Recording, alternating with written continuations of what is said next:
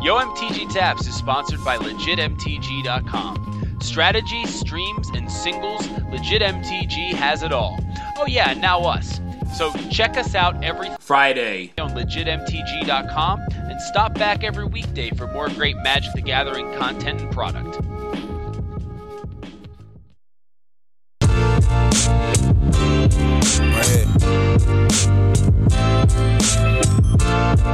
Logic, what up?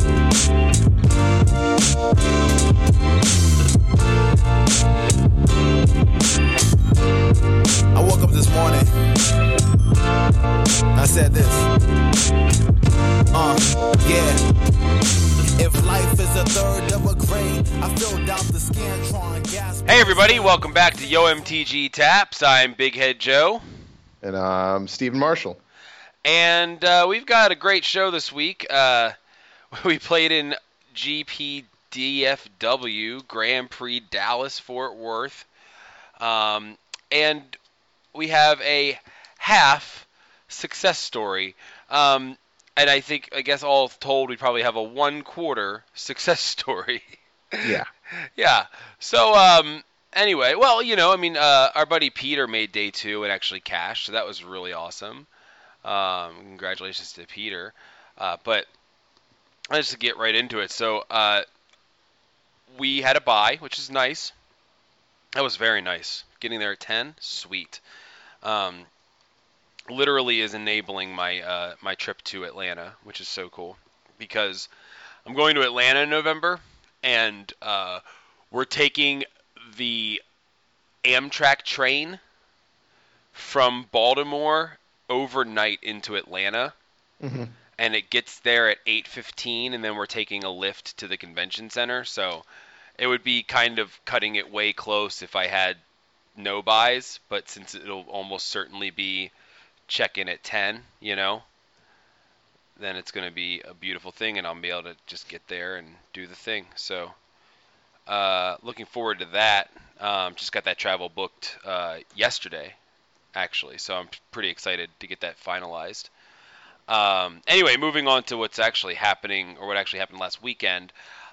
Everything I said about Magic Origins Sealed goes out the window when your pool has 3 Evolving Wilds in it. So, I played 3 colors. I played plains. I'll just read my deck, because this was my deck. I had 8 plains, 5 forests, 1 mountain, 3 Evolving Wilds, 2 Elvish Visionary, a Cleric of the Forward Order, Grasp of the Hieromancer, I think that's what it's called. I just wrote it G star R star A star S star P, because that was a line from a cutscene in Dragon Warrior, or Double Dragon 2, rather, when you're escaping and you grab onto the helicopter to escape. But anyway. I'm glad you enjoyed that joke. I enjoyed that joke greatly, which is why, I don't know, it entertained me writing it down like that. 1 Knight of the White Orchid, 1 Dwynen's Elite, 1 Might of the Masses, 1 Throwing Knife, 1 Celestial Flare, 2 Blessed Spirits, 1 Erois' Champion, 1 Mana Gorger Hydra, 1 Amprin Tactician, 1 Zendikar Incarnate, 1 Lightning Javelin. Lightning Angel's a totally different card. 1 Lightning Javelin, 1 Archangel of Tithes. So yes, that's right. I splashed red in a deck with double white and triple white spells. 1 Wild Instincts, 1 Farika's Disciple, 1 Knightly Valor, 1 Rock's Maulers, 1 Zendikar's Royal, and 1 Sentinel of the Eternal Watch. So that was my main. I had a sideboard plan, just like sleeved up, that would have taken me into black, where I could have gone green black, or I could have gone white black with the maintaining the red splash. I also allowed myself to cut the red splash in situations where I felt like the deck needed to be more consistent throughout the day, and it went really well. So long story short, I went 8-1 on day 1, which was super sweet. My only loss was to Pat Cox, I think he honestly just had a better deck than me for one. But for two, he managed to resolve Tragic Arrogance against me in both games. And in both games, I was totally not playing around Tragic Arrogance. I was just overextending, which was totally my fault. I shouldn't have overextended as much as I did. I should have been able to have follow-up plays. But I didn't allow those. So I got totally blown out. Anyway, the one round that really sticks out to me.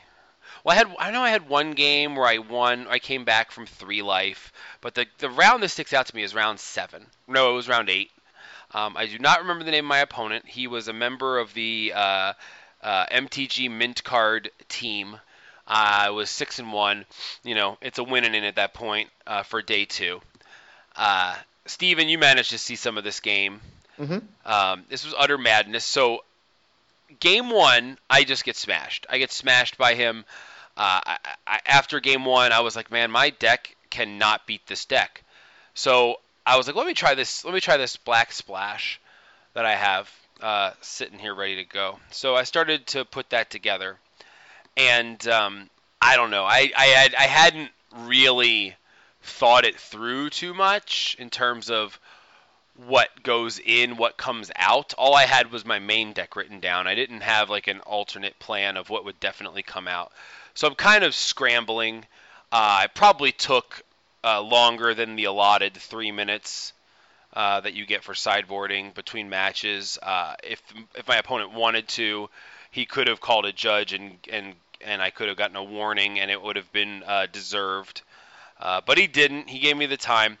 I pile shuffle to see if I've got the deck together, and it's 36 cards. I'm like, oh no. So I go to look at I'm like, what did I forget? And I'm like, oh, here's the swamps. Those are probably important. So I put those in. I shuffle up and I look, and it's 44 cards. I'm like, oh crap. So I start taking random stuff and just start throwing stuff out till it's 40 cards. I just didn't know I was just scrambling. So so we shuffle up. We go to game 2, and I can't remember what happened in game 2, but I won fast. I won really fast. So I was like, okay, good. Now I can stop and take a few minutes and see what the hell I just did. So I'm looking at my deck. First of all, I've got 19 lands.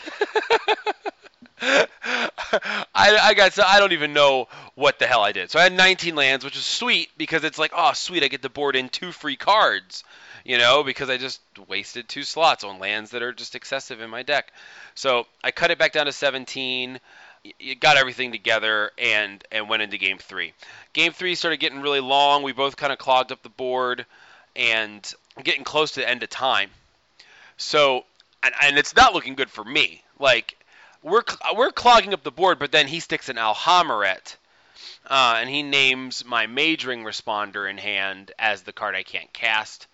I have no hard removal left for his Alhammaret at that point. But I did have the Sentinel of the Eternal Watch, so I was able to at least tap it down every turn. Then he manages to get a Stratus Walk on a Rock Smaller. And he swings in for 4, and it goes Renowned. Him swinging for 4 took me to 4 life. So I'm at 4. I untap. I go to take my turn. Both of his flyers are tapped down at that point, but they'll be untapped next turn. And I'm looking at this board state, and I go, I just can't win from this. I'm not going to just let him. I'm not going to just pass the turn and let him swing in and finish me off. Let's just screw with him a little bit. I was like, okay, swing with everything. So I just swing with my whole team. I have no plan at this point. I just swing with the team. And as he's making his blocks, I start to realize, because he's kind of low life too. As he starts making his blocks, I'm realizing that I've got Mage Ring Responder in my hand. I can't cast it. The other card I have in my hand that he has written down that he knows about is Macabre Waltz. And he is setting up his blockers, and as his blockers are set up, he has one of his blockers set to kill my Cleric of the Forward Order while I'm at 4 life. So, I start to see the out, and I was like, oh my god, I have an out. This is not real. So, he finalizes blockers. Put everything in the graveyard. It dies. Then I cast the Macabre Waltz. I get back the Cleric. Of course, I discard the Mage Ring Responder for the rub-ins, right?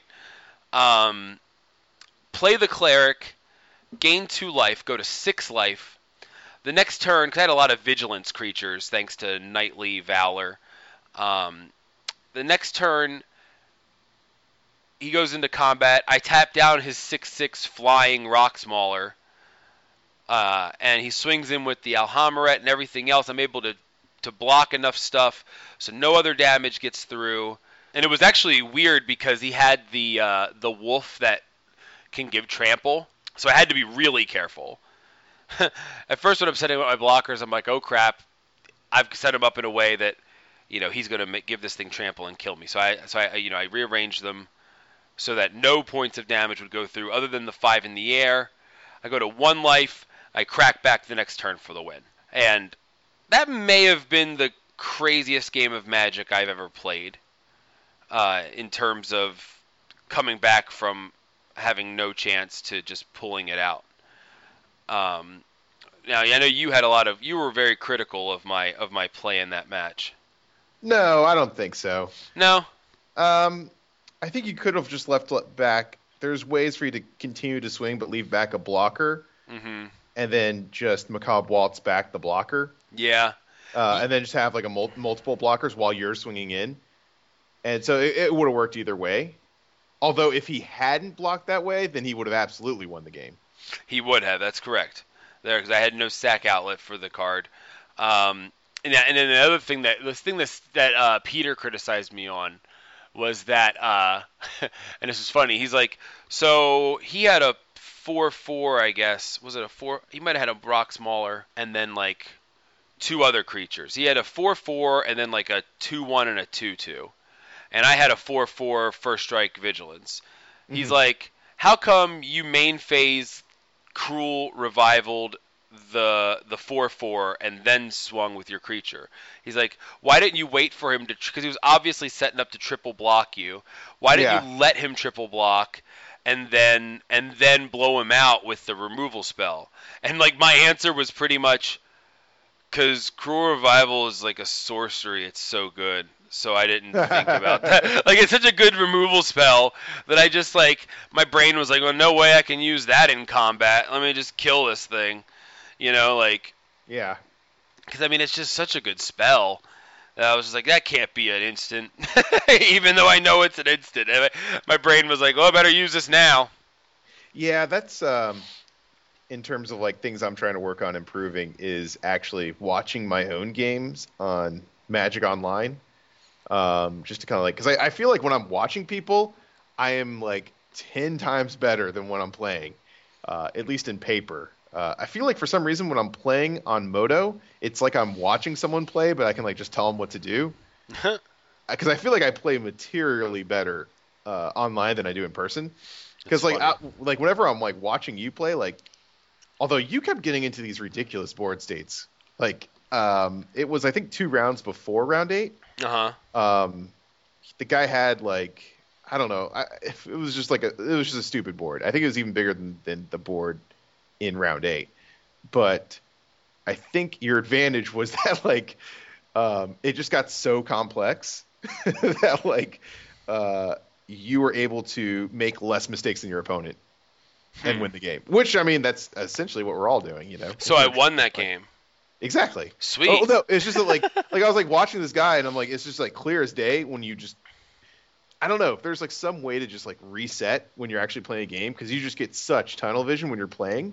I know, like I do when I'm playing, because you're just like focused on what's happened most recently and you just forget about like things that were important in the prior board states or things that you did while you're setting up. Because basically you're at like, I don't know, like I think 8 or 12 life or something like that, and he had a 4 power creature and a Jessian Thief for that matter, and it was like just a total clogged board state, and he had a Rogue's Passage. Yeah! And he was just sitting there not activating it. Yeah, why wasn't he getting in for like, drawing a card every turn? Or just he had you on a 3-turn clock with the power to do it. I was just like, and then like Peter looked at me and I was like, I just like tried to give like a don't even ask me that.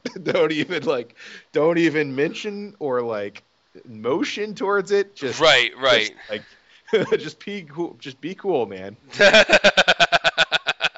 It's happening. Just let it happen. Yeah. Yeah. So, and I feel like there's probably situations in game states where that's happening to me. I'm the guy with the Rogue's Passage, and I just don't realize it. And I feel like I should be taking advantage of the fact that you can basically on Magic Online watch like your plays. Like you can watch a replay of all of your games, essentially. Yeah. And I should probably start taking advantage of that to try to improve my game. I'm gonna take advantage of that too, but not from watching them on Magic Online because for some reason I can't wrap my head around that. But this is something I'm really excited to announce.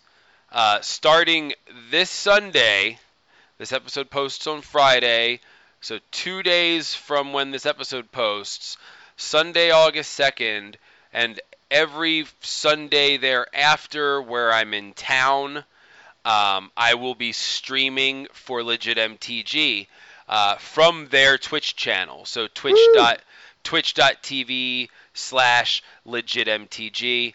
I'm doing a Sunday night limited show called Head Games with Big Head Joe because it's a terrible Foreigner song. Actually, it's a pretty awesome Foreigner song, but it's a terrible card, and I like to name things after terrible cards. So, oh, okay. I thought it was a reference to the wrestler. Head? You mean Al Snow? Yeah, wasn't he like y'all ready for some head or whatever? Like, what does everybody want? What does everybody need? Because he had the little mannequin head.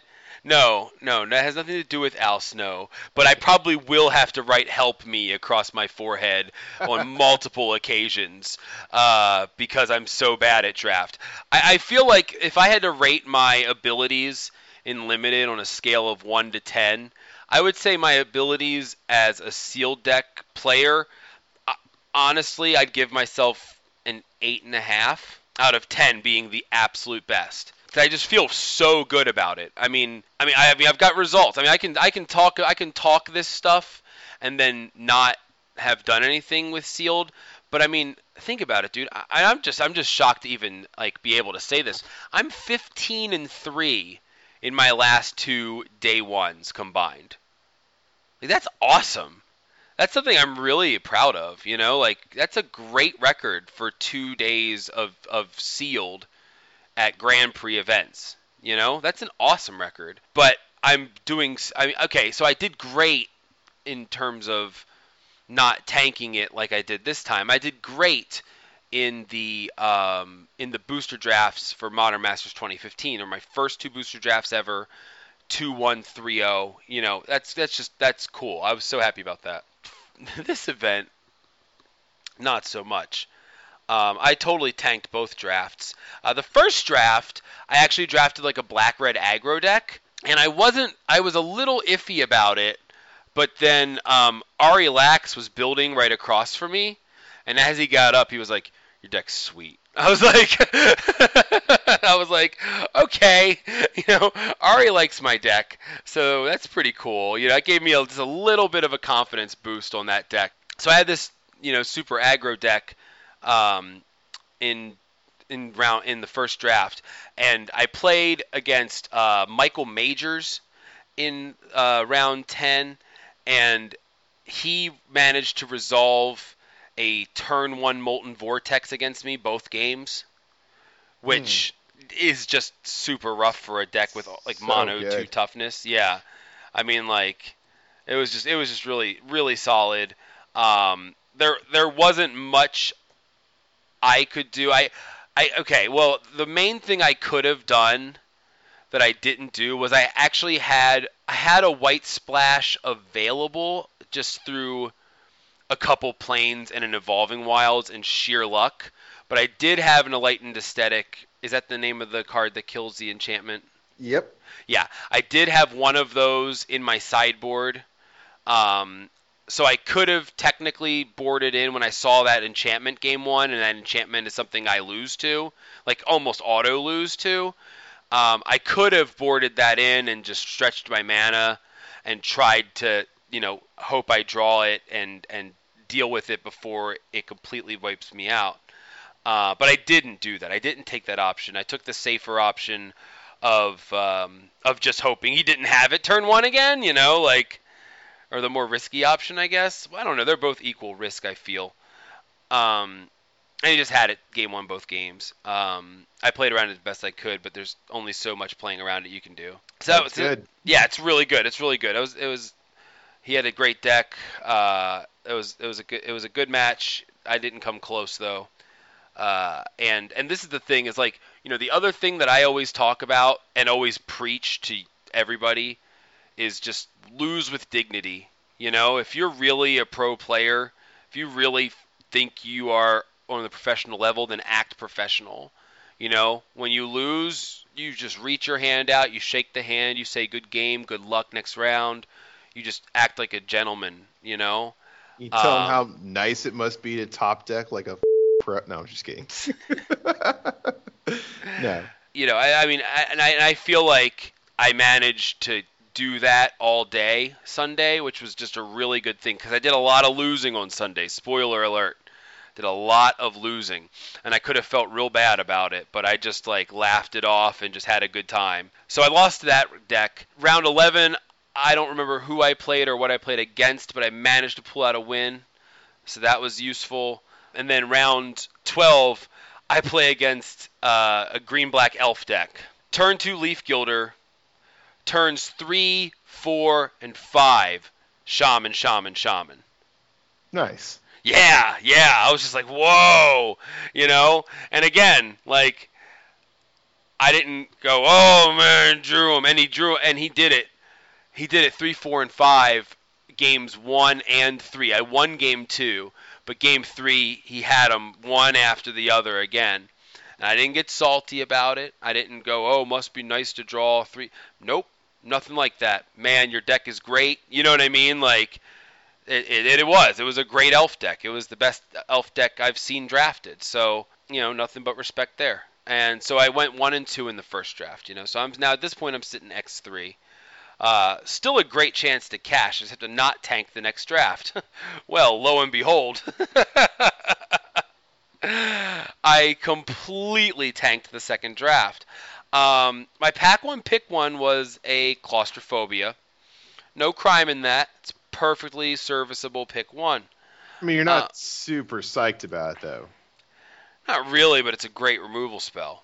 It's fine, yeah. But then what happened was, I don't remember what I picked pick 2. It might have been a red spell. It might have been a lightning javelin or something. I don't even know.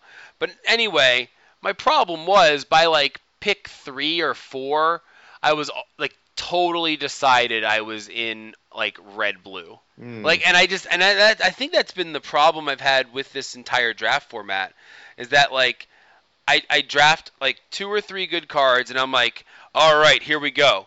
Now in pack 2, mid pack, I get past a Reeve Soul and I pass it. Right behind it was an Unholy Hunger. Oh, no. And I pass it.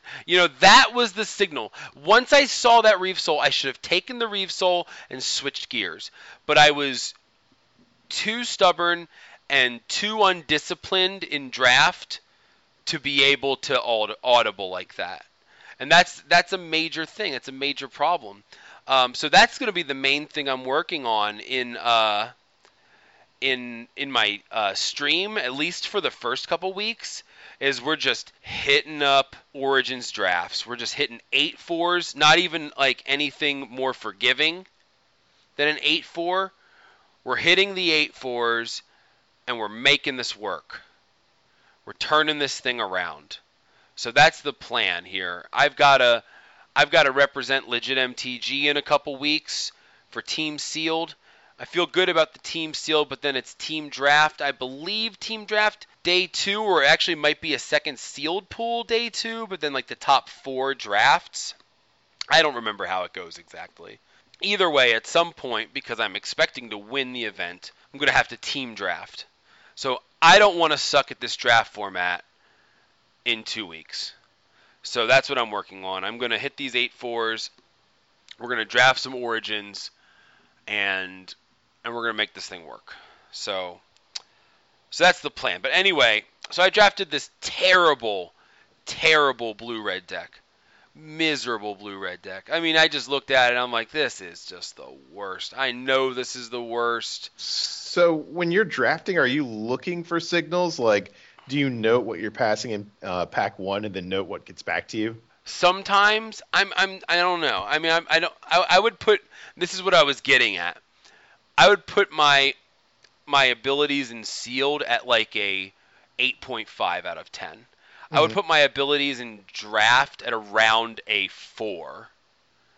Like, I really, you know what I mean? I really feel like it's the thing I need to improve on the most.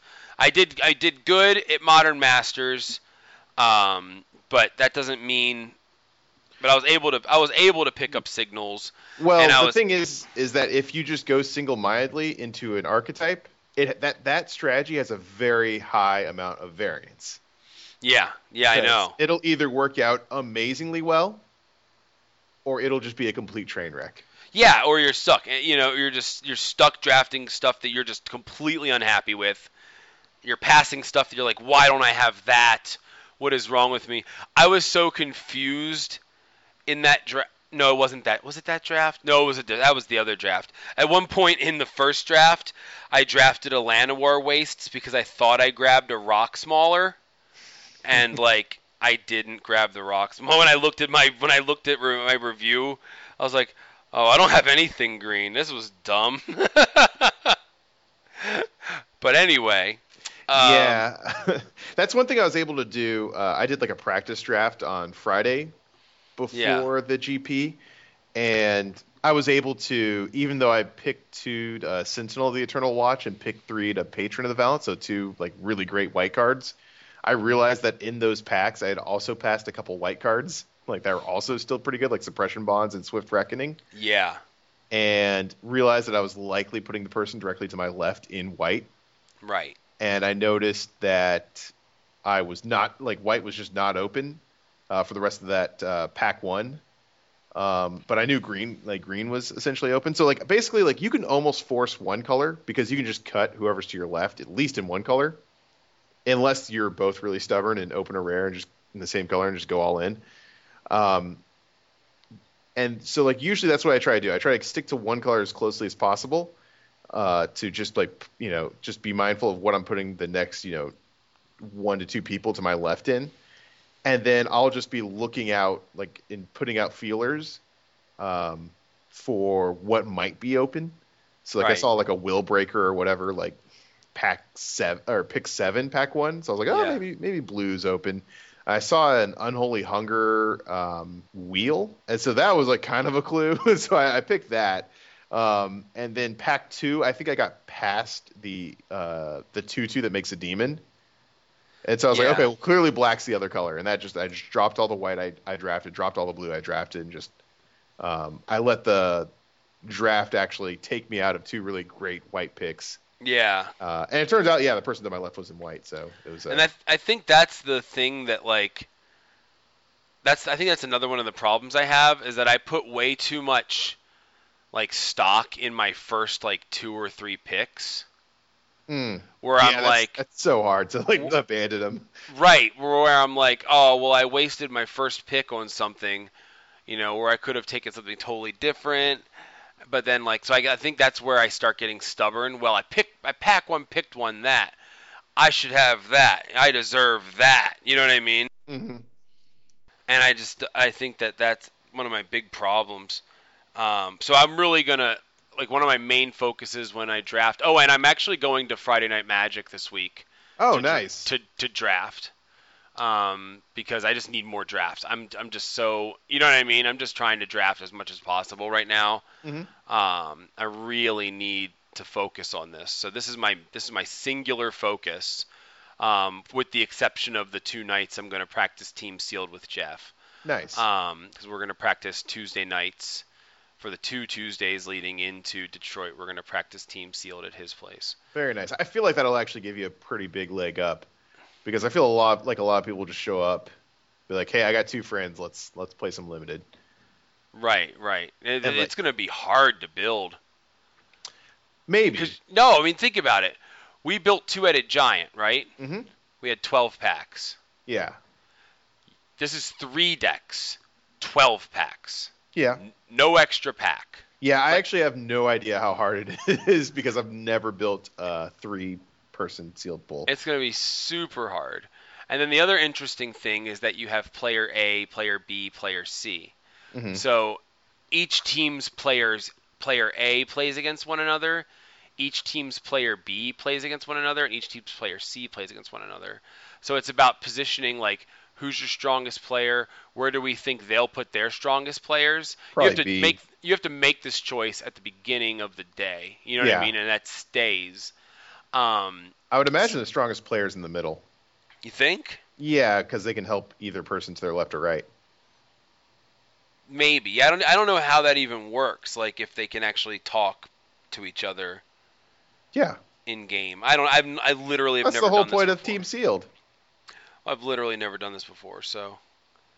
Well, actually, I mean, I don't know if you finished early or not. I don't know how that works. Yeah, I don't even know. So, anyway, it's gonna be fun. It's a super new experience, but in a format I feel really good about. So it'll be cool.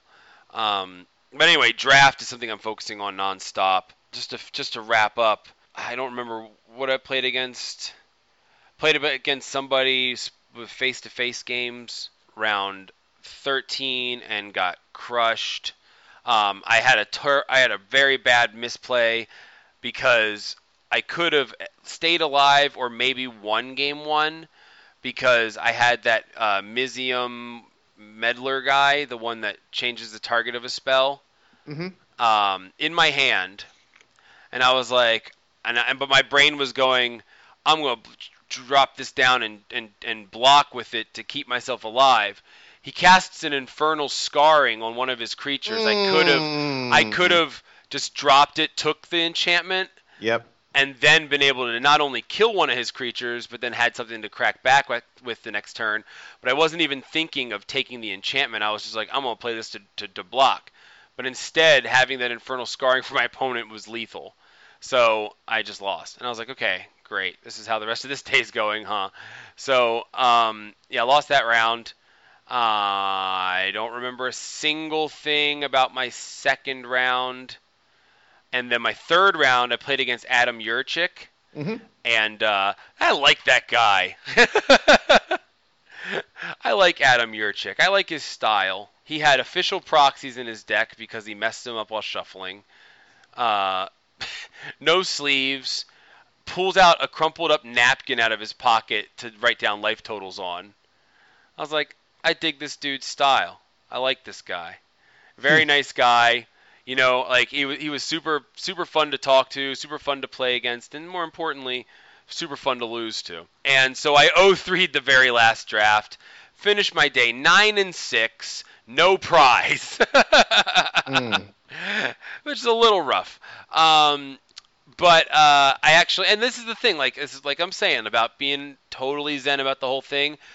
I went up to Adam after the match, like after the standings, and I was like, did you make the cut? He was like 99th. It paid out to 100th. I was like, yeah! Like I was like super happy for him.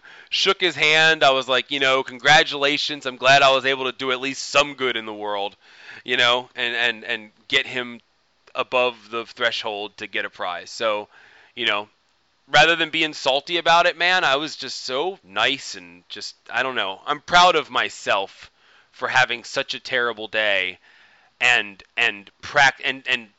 staying where I claim I stay in terms of my mood and my tilt or lack thereof. You know what I mean? Like keeping myself at that level really felt like an achievement because it's a tough day, you know, regardless of how level-headed I stayed. It's a tough day to make it to start day one at 29th place and to end the day 150th place.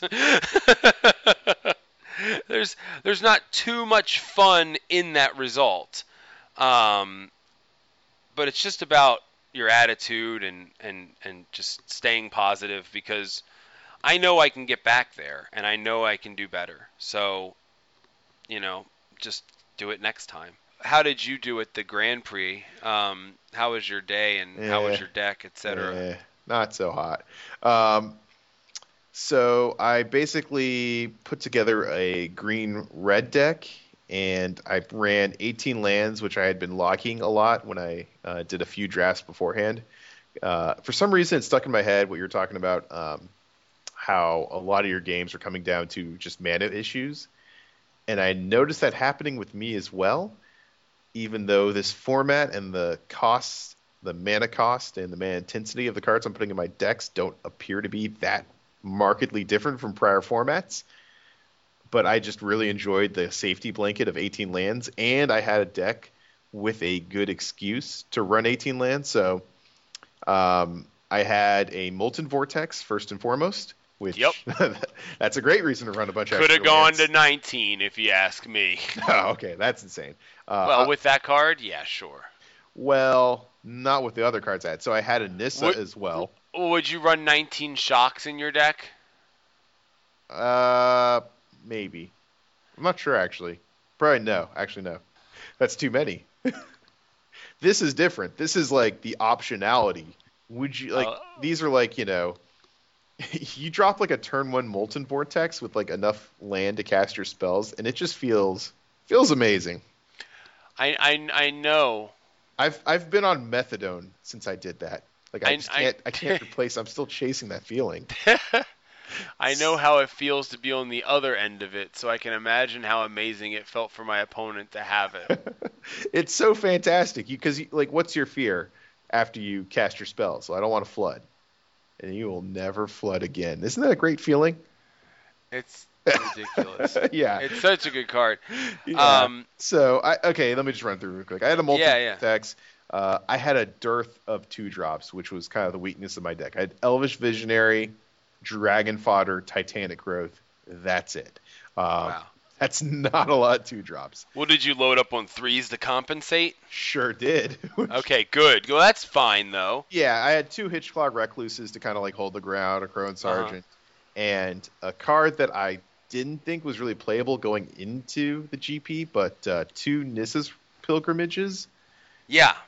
Which were just fine in my deck, because obviously once you have a Molten Vortex out, it's 2 and a green, and if you have Spell Mastery, draw 3 shocks. Or 2 shocks and ramp you. I mean, that's a pretty good deal. Right. Because I can always just use the extra land in my hand. And then I had Zendikar Incarnate to take advantage of all the extra lands. And then I had a whole bunch of 5 and 6 drops. So I was trying to ramp, like, I just wanted to skip to 5, essentially. Because I had 2 Rock Maulers, an Ember Mahillion, Chandra's Fury, which was great, which I had 2 of those. Mm-hmm. Especially because my deck was bad against, like, really aggressive 2-drops and 1 toughness, like, all the things that made the... All the Thopters. Yeah, I really need an answer to those. And Mm-hmm. 1 Chandra's Fury was just not enough. And I had a Volcanic Rambler and a Vastwood Gorger. Vastwood Gorger was unnecessary. I realized that with I had an Evolving Wilds, and the fact that I was already running 18 lands, I could easily splash 1 Plains to play the Sentinel, which was in my sideboard. Yeah. And I sided that in every single game, and it was fantastic. Yeah, I was going to say, that probably should have been main deck. It should have been. And, Pat Cox, after my loss to him in the sealed in day 1, I was showing him what I boarded in against him. He's like, oh, man. He's like, because I didn't have Mage Ring Responder in my main deck. Oh, no. Well, I was just, like, running, like, several 5-drops. I was running Sentinel of the Eternal Watch, and I was just like, man, I don't feel good having the 7-drop in my deck. So, but then it kept coming up that I felt like I needed it, and he was like, oh, man, you should have that in your main deck. He's like, you should be boarding that in every game. And I think that, like, from that round on, I did pretty much board it in every game. Yeah, that card's really good. It's good. It's not great. Like, there are some really aggressive archetypes in the sealed format. So that's why I didn't feel very comfortable running it in my main, because I was just like, man, if I play against the, like the Thopter deck or something similar where it's just like a bunch of aggressive creatures and cheap flyers, like having this thing on turn 7 that if I untap with it, is going to kill a 1/1 for 7 damage. You know what I mean? Like, it just didn't feel good. And actually, like, there were situations where I had it and would swing with it, and it just didn't feel great. But there were a lot of matches where it came in, it turned out, you know. So yeah, so that was one that I felt like I probably should have had main, and you probably should have had your Sentinel main. Oh yeah. But I was just too focused. I turned into you for some reason. I was too focused on having like just silky smooth mana. yeah, but it helps a lot though. I mean, like in this format, like cause I even did it. Like I think at least 2 matches, I just took out my splash. Like and I think it also had a lot to do with like there were enchantment heavy decks, so I sided in the Caterpillar and the Aesthetic, and like and just took out my splash cards and just added a little more consistency. Because I was like, I just need to be consistent. I need to get these things down, and yeah. But the other thing that was really great was having Zendikar's Royal. Yeah. With 3 Evolving Wilds in my deck. Seems good. It was pretty good. I took that thing out a lot, though. Yeah. I mean, I would not be afraid to do that. Yeah. Oh, I got to blow someone out that had Zendikar's Royal going. Oh, yeah? Yeah, because I had Ember Mahillion in my deck. Yeah. Which was fantastic. It's great with Dragon Fodder, which is normally not a great card, but I had Ember Mahillion and Somberwald Alpha, so when you're swinging with those guys, they swing for 2, which is great. But I had Chandra's Fury with the Hellion out, so got to deal 5 and wipe their board. And 2 to all their land. I got to do that to you in practice too. Yeah, you did. That was fun. Yeah, you did, because you just mono open Ember Mahillions. Pretty much. I've had that card 3 or 4 times. Yeah, you have. You've had it an unreasonable amount of times. Yeah, there's like cards that have been following me. That's one of them. Online, for some reason, Thopter Spy Network is one. Which I've always been too scared to draft it. I wound up passing it in the second draft, where I wound up in blue-red, which is funny. I played it in a sealed deck. Yeah. Online. It was actually probably the best sealed pool I've ever opened, I think. Really? Yeah, like literally every single opponent could not help themselves. To a man, 4 rounds, every single one was like, oh my god, the rares in your pool must be nice. Like every single one. Let me see if I can have the deck pulled up just a sec. It's pretty ludicrous. Did they really say that stuff in the chat or whatever? Yes, every single opponent. Just like in Hearthstone, my first action when a match starts is I X out the chat. I don't look at the chat. I you don't get to like hear the lamentations of your opponents? I never look at the chat. I just exit out and get rid of it, and then just play my match. I don't say anything good or bad. I just am the silent opponent. I'm the one who doesn't allow them to have their fun. Yeah, I had Key and Peele. I had the Thopter Spy Network. 2 great tastes that taste great together. Yeah. I had a Foil Harbinger of Tides. That was nice to open. Nice. I had a couple Fiery Impulses. That's standard. Jesse and Thief. A couple of the, Artifact Makers. 2 Tower Geists. And then a Will Breaker and a Disciple of the Ring. So you basically drop Will Breaker, and then on 6 you drop Disciple of the Ring, and then exile to like tap one of their creatures and gain control of it. So that was pretty fun. Yeah, that was ridiculous. That one was a pretty easy 4-0. On my actual GP seal deck, I start off 4-0, and my deck's weakness is the fact that it doesn't do well against 2-drops. So one thing I noticed that you could actually do was side in bonded constructs, the colorless 1-drops. There are 2-1s that cannot attack alone. Yeah. But they can block alone just fine. So if you have an opponent with like a Topin Freeblade and you just don't know what to do against that, you just bring a couple of those guys in. For some reason, it just did not occur to me to do that until like round 3 or 4. Sweet though. Yeah, it's a really good plan. That helped. That helped a lot versus my weakness, which was low drops and especially flyers. I have 2 Hitchclaw Recluses, and that's it. And in terms of removal, I have Fiery Impulse, Lightning Javelin, Chandra's Fury, if you want to count that, and then Molten Vortex. So, kind of an issue. Basically, I started off 4-0. My first opponent I lost to was just blue-white aggressive flyers. Yeah. And, I tried to burn one of them, and they had the Enshrouding Mist to counter it. I was like, okay, that's not good. And then I had a Hitchclaw Recluse, so I was able to block, cast Titanic Growth on it, and I got Celestial Flared. So I just had no answers to the flyers after that and lost.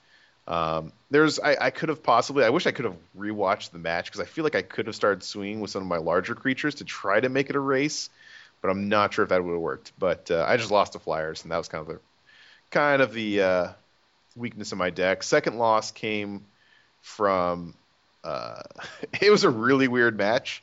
Actually, I had cast a Dragon Fodder, and my opponent Reeve sold one of them. Huh. And then Swift Reckoning the other. And I was like, this is really weird. I wonder what's going on. I just don't understand what's going on. I'm like 8 life. Like I don't even. What is this green black deck doing? And then he cast a Gaia's Revenge. Gaia's Revenge. Yeah. That's what the heck he's doing. I didn't do the math. I was like, what is going on here? Why are you blowing like 2 premium removal spells? I felt amazing. I'm like, yeah, I'll trade the Dragon Fodder for 2 really good removal spells. Sure. Sounds good to me. Yeah. There was a match in round 4, I want to say, which was a lot of fun because it was a match where I was at 1 very early on in the match and still won it. Those always feel pretty nice. And it was especially because I was a stickler on the triggers. Like he missed his heroic triggers, I think twice. And he even declared Renowned. God, I get those things so confused. I think it's because a lot of them are soldiers, like soldier creatures, and a lot of the heroic creatures were also soldiers. Yeah. But anyway, yeah, he missed his renowned triggers multiple times. And he'd even say okay, so second main, I want to cast this. Oh, and I got that renowned trigger. I'm like, well, we could try next. Try for the next attack. We'll see if we can get those triggers. I was like, I wasn't being a jerk about it or anything, but I was like, no, we'll try next time. I think we've passed that already. And yeah, I ended up at 1 life, so he did not feel too good about that. And he ended up at 1. Or I actually ended up winning off of his Kothofed lose life trigger. So it was just a bunch of stuff going on. I was like, no, you can no, that's a must. Yeah, you have to hit that trigger. That's fine. But let's see. Third loss, which was very sad, was my win it in last round. And I'm not even really sure what happened. It was a weird match. My opponent got multiple game warnings because he tried to Fiery Impulse me for the win in game 1. And that doesn't work because it only targets creatures. And then I forgot what else happened. He accidentally drew up to 7 after mulling to 6 in game 3. And I did do a good job, or a better job, at during the GP of playing fast, making sure my opponents play fast, and just being a stickler. And if there's anything amiss, calling the judge. Yeah, it's good. Yeah, so call the judge on that again. So he got second warning of the match, and actually the penalty was mulling down to 5. Right. And I got stuck on 3 lands, and I think he said he kept 4 lands plus a Crone Sergeant, and just of course I lost some. He ripped like a champ. But he got the I forgot what he countered. He countered basically my only 3-drop, and then dropped a Disciple of the Ring, and was able to counter any removal I had. And eventually dropped like the 4/4 flyer for 6 and a prickle bore, and I was just like, I just got run over. Yeah. So I don't. Too bad. Yeah, it's all right. And so I after that continued my tradition. After I lost in GP Vegas, I just went online and just went on like one of my all-time best like streaks in terms of limited. I think like after GP Vegas, I missed day one. Just when I got back, I had some time off, so I don't know how many drafts I did, but I at one point was 20, 22 or 23 and 4, which I thought was really good at the time. And then after this GP, I've done 3 pre-release sealeds, so 4 rounds and a draft, and I'm 15 and 1 currently in the format online. And so like my limited rating is like never like, and I'm not usually really high on my limited rating, but I think it's like 1830 right now.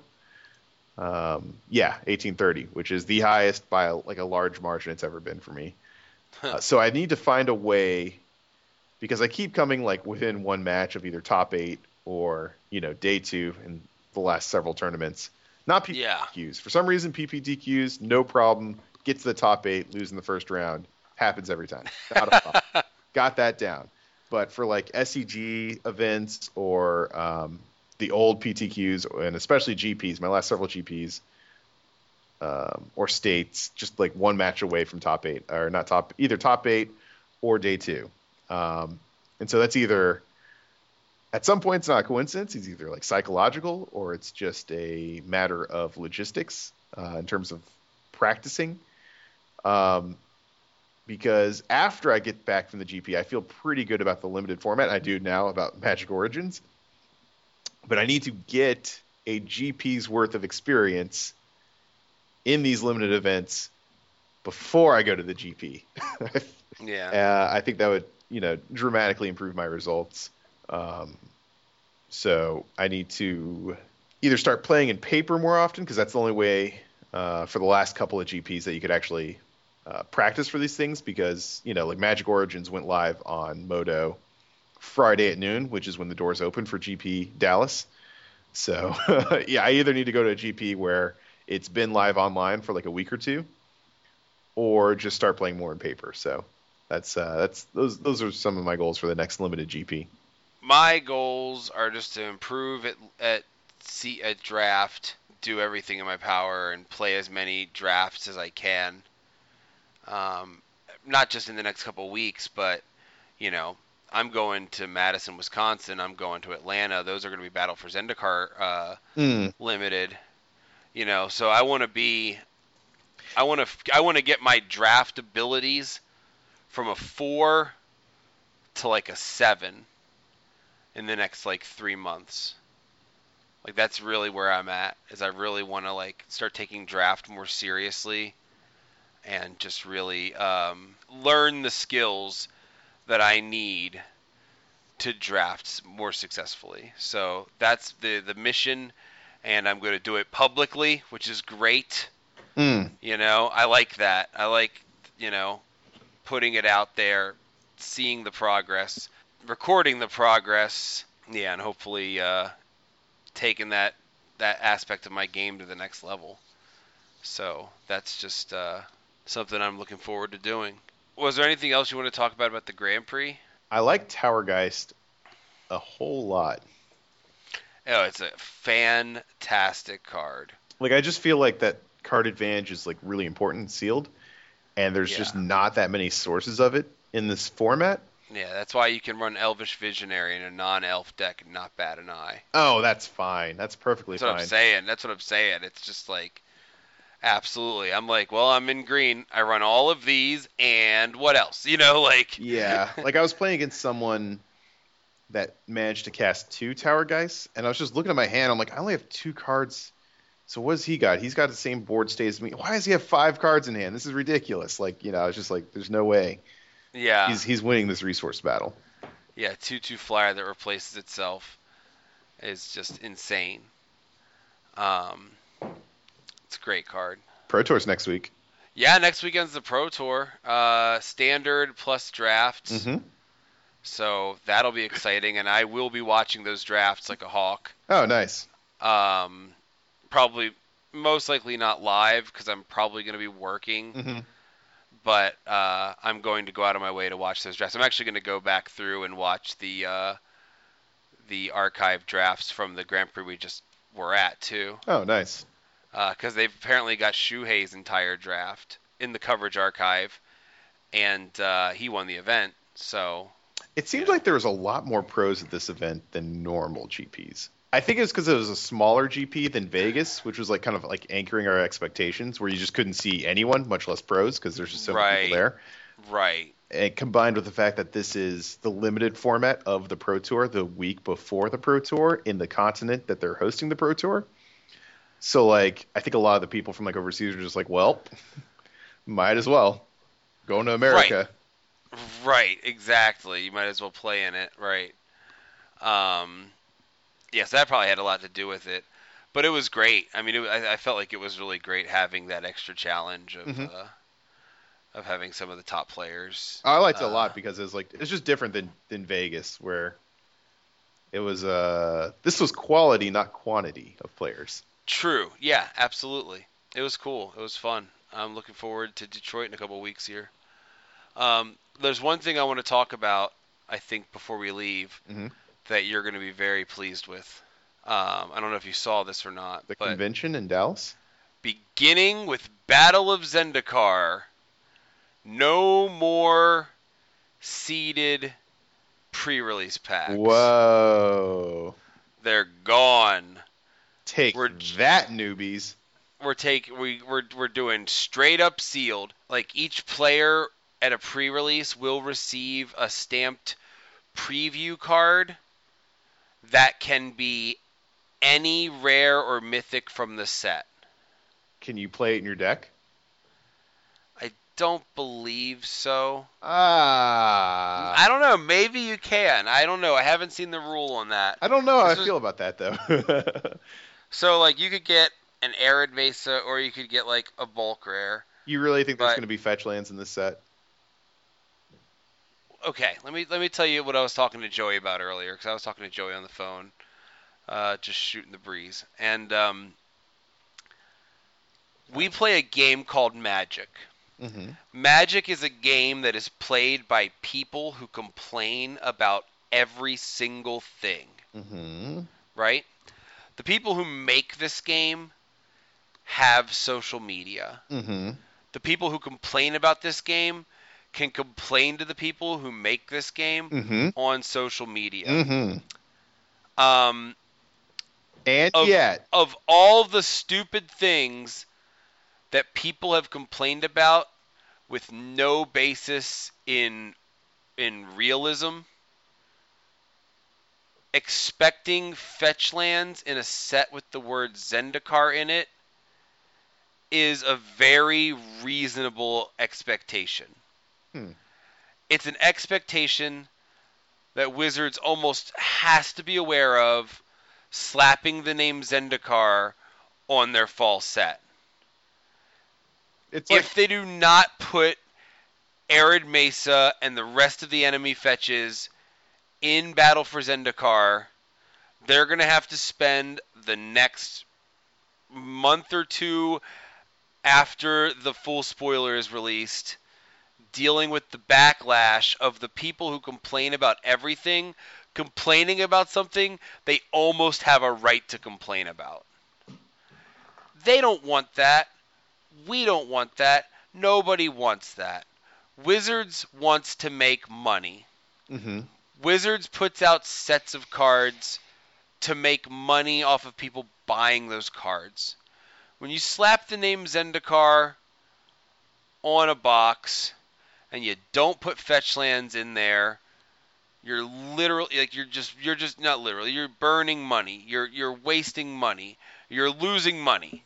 You're not making the money you should be making by putting Zendikar on there and putting the expected fetch lands in there, which will lead to the players just buying these things in swarms like they did with Khans, like they did with the original Zendikar. Like if you put Zendikar on there, it's almost like an advertisement that says fetch lands. Like to me, when I like, what do you equate Zendikar with? Goblin Like when Guide. Goblin Guide, sure, but I think Goblin Guide's going to get reprinted too. I don't. I do. The reason why is because they are actively printing stuff that can be played in Modern. True. They're actively reprinting Modern staples. He has been conspicuously absent from the Modern Masters series. He has. He should have been in Modern Masters 2015. The fact that he wasn't is almost a guarantee that he will be in Battle for Zendikar. Because it needs a reprint. Burn is a real deck. They haven't banned Lightning Bolt. It's obvious they want Burn to be a deck in the format. So they want more people to have access to Burn, so they're going to reprint Goblin Guide. And Zendikar is Goblin Guide's home of the fetch lands, home of the Goblin Guide. And I'm the putting Whopper. I'm putting it at about 100% that Goblin Guide and the fetch lands get reprinted in Battle for Zendikar. I kind of hope it doesn't. For like just because like you like to watch the world burn. Yeah, I want them to like have a presentation, and they're like, we're going back to Zendikar, guys. You know what that means? Allied. Brought it to you. Vampire Tribal. Get excited. Battle for Zendikar. And they just drop the mic and leave. Yeah. Allied Painlands coming soon. Oh, to a Battle for Zendikar pack near you. I thought you were going to make an Allies joke, but I think that actually will be in the set. Allies? Yeah. Oh yeah, Allies have got to be in the set. I think they're gonna rehash a lot of the old themes, but they also could go in a totally different direction. I think they will, because this is a different time in Zendikar's history. Enemy man lands, please. But enemy fetch lands, Goblin Guide, 100% in Battle for Zendikar. Just one. Just put Arid Mesa in.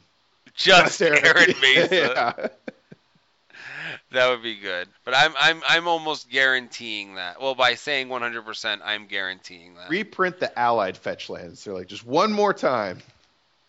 Yeah. You loved these. You guys got so excited. What the hell? What's the deal? I thought you liked these. We thought we were making you happy. Well, these Allied fetch lands have Jace in the art, so we thought that would be really cool. Yeah. They're $100 because they have Jace. This one off the rails. Yeah, totally. That's all right. Why are we speculating about Battle for Zendikar? That's all right, dude. I was straight up falling asleep while you were telling me about your Grand Prix experience. Oh, me too. Falling asleep while I was playing it. I'm just serious. I actually like. It would have been awesome if I actually fell asleep on the podcast, but like I came really close to just straight up falling asleep. I've had an exhausting day. I went to a Faith No More concert last night with Napalm Death opening. They were surprisingly good. Like, I mean, I liked them when I was younger, but like I liked their newest material more than anything else they played. I'm gonna definitely buy their new album. So that's really cool. Faith No More. It's just heaven. It was just heaven. Like I feel like I have like 5 things left on my bucket list now that I've seen Faith No More in concert.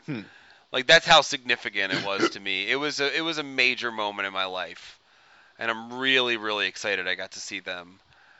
They've been part of my life for most of my life, and it's just really cool to get a chance to see them in concert and to hear them sound so good and seem to be having so much fun doing this. This isn't just like a cash grab tour. You got these bands from like the late 80s, early 90s who'll come together and do a tour for money. They're playing like medium-sized venues and playing a good mix of like new material from their new album, which I think just holds up against any of their previous work. And and just having a blast doing it, going through all the hits. Like, they hit a lot of songs from their album The Real Thing, which was like their most commercially accessible album that I felt like they would have avoided. But they went right for it, man. No shame. It was just great. It was just so great to see them like celebrating their entire catalog, to take a line from Office Space. Did that album have the one where he's like on the outside looking in? No, I actually don't know what place that guy finished in the Grand Prix. I'll try to figure it out. So this weekend is the Pro Tour. We'll be back next week to talk about it. Make sure you tune in this Sunday, twitch.tv/LegitMTG. Evening-ish. I'll let everyone know on Twitter exactly what time. I have a birthday dinner to do, and then I'll be doing that shortly after. So I'm thinking like 9 Eastern is my guess, but it could be a little later. I don't know. But I'm looking forward to it. I'm glad I'm doing it on a channel that has subscribers already, because mine has like 11. They were like, do you want to do it on ours? I'm like, heck yeah, I do. But it's also good because I can keep my stream for like other games, for like Elder Scrolls Online or like Hearthstone. So cool. So that's all we have for this week. Until then, we are MTG Taps. Stop bitching. Start snoring. Woo. Look at a little tired Ric Flair. MTG Taps is available every bloody Friday forever on legitmtg.com, iwantmymtg.com, mtgcast.com, and iTunes. Email us, yomtgtaps@gmail.com. Like us on Facebook. Follow us on Tumblr, yomtgtaps.tumblr.com. Follow us on Twitter, @yomtgtaps. Follow me on Twitter, @OMGWTFBHJFTW. Follow Steven on Twitter, @M00NPI. Follow Joey on Twitter, @AffinityForBlue. Featuring music by You'll Never Know and Logic Marsalis. Available at magneticmoments.bandcamp.com. Thanks for listening.